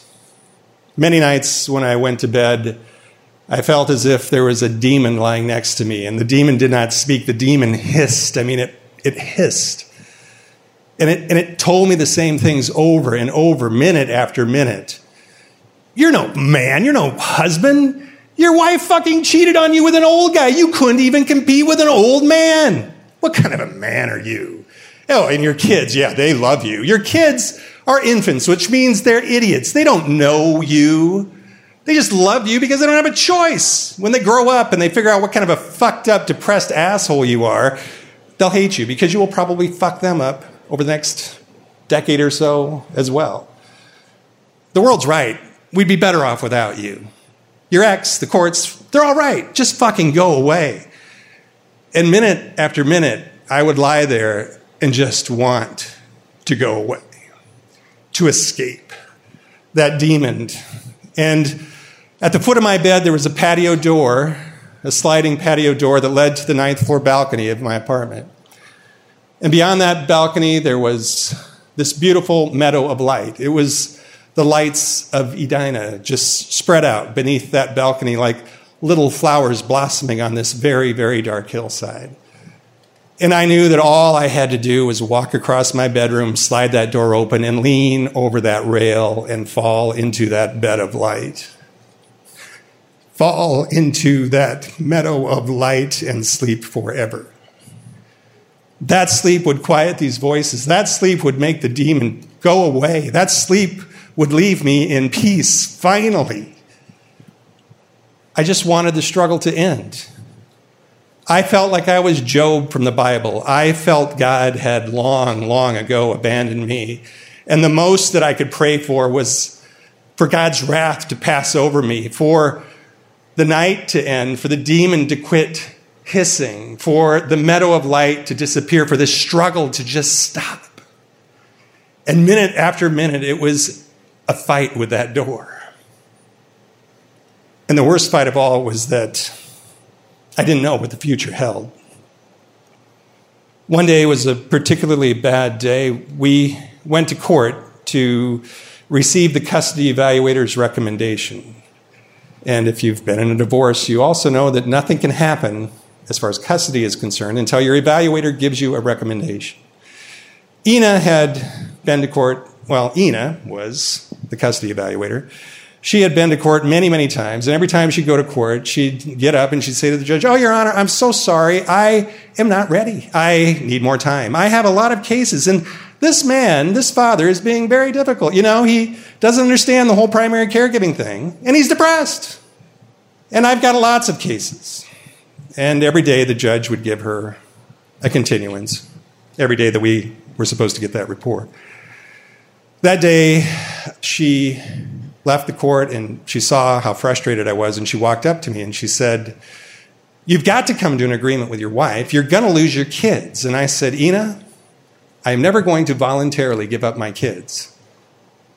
She said, "Well, if I file my report, you'll lose." And I said, "Ina, I am never going to make your job easy. If I'm going to lose my kids, you're going to have to take them away from me.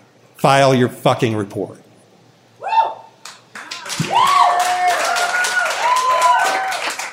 And I turned around and walked away from her. There was nobody who cheered me at that point.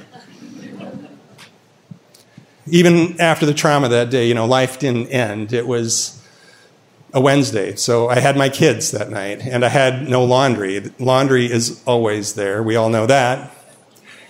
So I took my kids, and I went down to the laundry room of my apartment building, and it was this incredibly bright room. Everything was white, and in the corner they had some plastic chairs and a little table and, magazines and some kids' books. And I took the kids over to the corner and I left them there. And guess what? The old lobby lady is sitting there staring at me that day, saying nothing, asking nothing, offering nothing. And I just didn't have time or energy to deal with her. I never dealt with her, really. I dealt with her by ignoring her. And I just walked past her. I started to sort clothes. I was too preoccupied with the whole Ina situation. And I was sorting my clothes, and I was like, my God, what have I done? That was the stupidest thing in the world. I mean, I felt like I'd signed the death warrant on my custody dispute. I thought I was forcing Ina's hand to pull the switch on that electric chair. I mean, what could I do? Could I apologize to her? How would I apologize? Well, should I? No, you did the right thing. You stood up to her. That was the right thing to do. And I was shaking, and I couldn't stop myself from shaking. It was like I had Parkinson's or something. And then all of a sudden, whack, August! And there was a scream from the corner. There was this clatter of plastic and ripped pages and skin being slapped. And I went to the corner, and I picked up Ava, and I grabbed August by the hand, and I dragged him back to the washing machine. And at that point, every molecule in my body was exploding. It was bursting. It felt like it was bursting out of every pore of my skin, and I was doing everything I could to just keep it together. But I was losing the battle. The membrane was breaking, and I was on the verge of tears. And then all of a sudden, I felt this hand on my shoulder, and I was startled, and I turned around, and it's the old lady from the lobby. I'm like, okay, let's go. You decide today of all the fucking days, you're going to come up to me and tell me I'm a shitty dad. I've been waiting for this, lady. And today you picked the wrong day. I don't care if you're 80.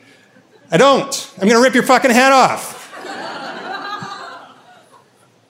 She looked at me with an expressionless face above her little reading glasses, and she said in the sweetest, kindest voice, she said, I don't know who you are, but you need to know you're a wonderful father. All of that energy that was traveling away from the center of my being at the speed of light just immediately reversed course and came imploding into my heart, and I fell into this 80-year-old woman.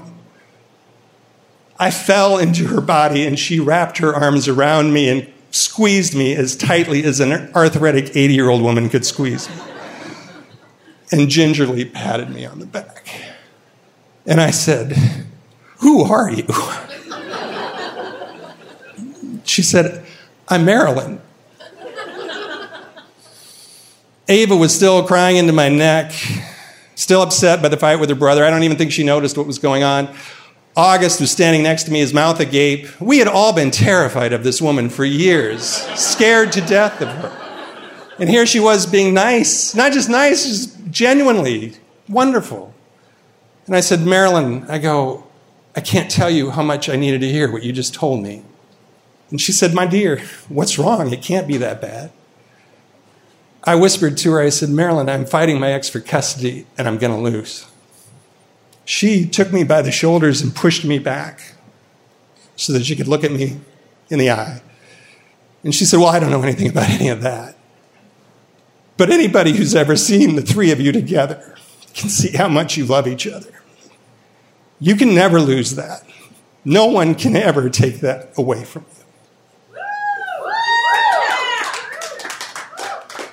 I'm not sure what happened that day in the laundry room. But if God has ever been present in my life, he was present in that moment. Marilyn was God's voice. Marilyn was God's touch. Marilyn was God's face. Because of Marilyn, I knew God hadn't abandoned me. And after that night, I never again heard the hissing voice of that demon. I never again considered the peace promised by that meadow of light. Ina filed her report. And true to Ina's word, she recommended that my ex get custody. And I lost custody of my kids. I was relegated to being a weekend dad. But I was a dad. And I'm still a dad. August is now 20 years old and goes to college in Chicago. Ava is a senior in high school. And still, when she and I are together at night, we pray to God. And I kiss her on her forehead. And she tells me she loves me. Marilyn saved me not just that night, but she saved me so that I could experience a lifetime filled with dogs and cats. I don't know how many betta fish or hermit crabs, a snake. I was able to experience countless trips to the cabin, band concerts, and Dairy Queen blizzards. Because of her, I experienced for 18 years the joy, love, and fulfillment of fatherhood. One woman stood up and embraced me, held me close when it felt like the rest of the world was trying to push me away. One woman restored my belief in myself as a father. One woman renewed my faith in love, my faith in the love of God. And Marilyn, I know you're probably not with us anymore, but I just want to say thank you.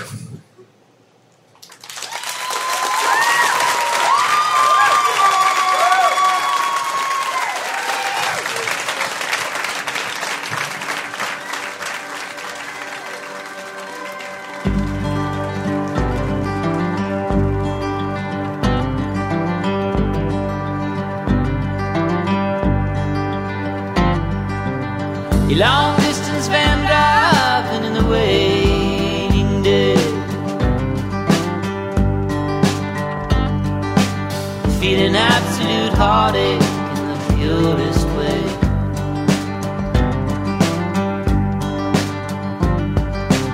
So seasick and waiting for the storm to break.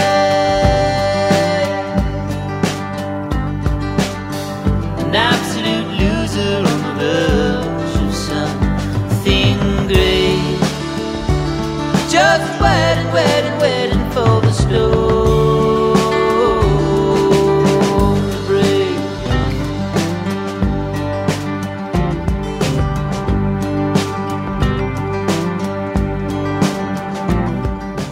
That is all for this week's episode, folks. This is Fruit Bats behind me now, and we just heard from Ernest Anfin. Story brings tears to my eyes. It was first shared when Risk was last in St. Paul. Before that, we heard a story called You've Worried Enough for Today by Stefan Alexander. You can find Stefan on Instagram at Stefan Alexander, and the way he spells Alexander there is ALXNDR. Don't forget, you can always find new information about where the next Risk Live shows are happening at risk-show.com/tour. And if you want any help, any storytelling training to, put together stories for whatever occasion, find us at thestorystudio.org. We have all kinds of different educational opportunities, in-person, long distance, video conferences, video courses. There's a lot to find at thestorystudio.org. Folks, today's the day. Take a risk. Just waiting for the snow. Just waiting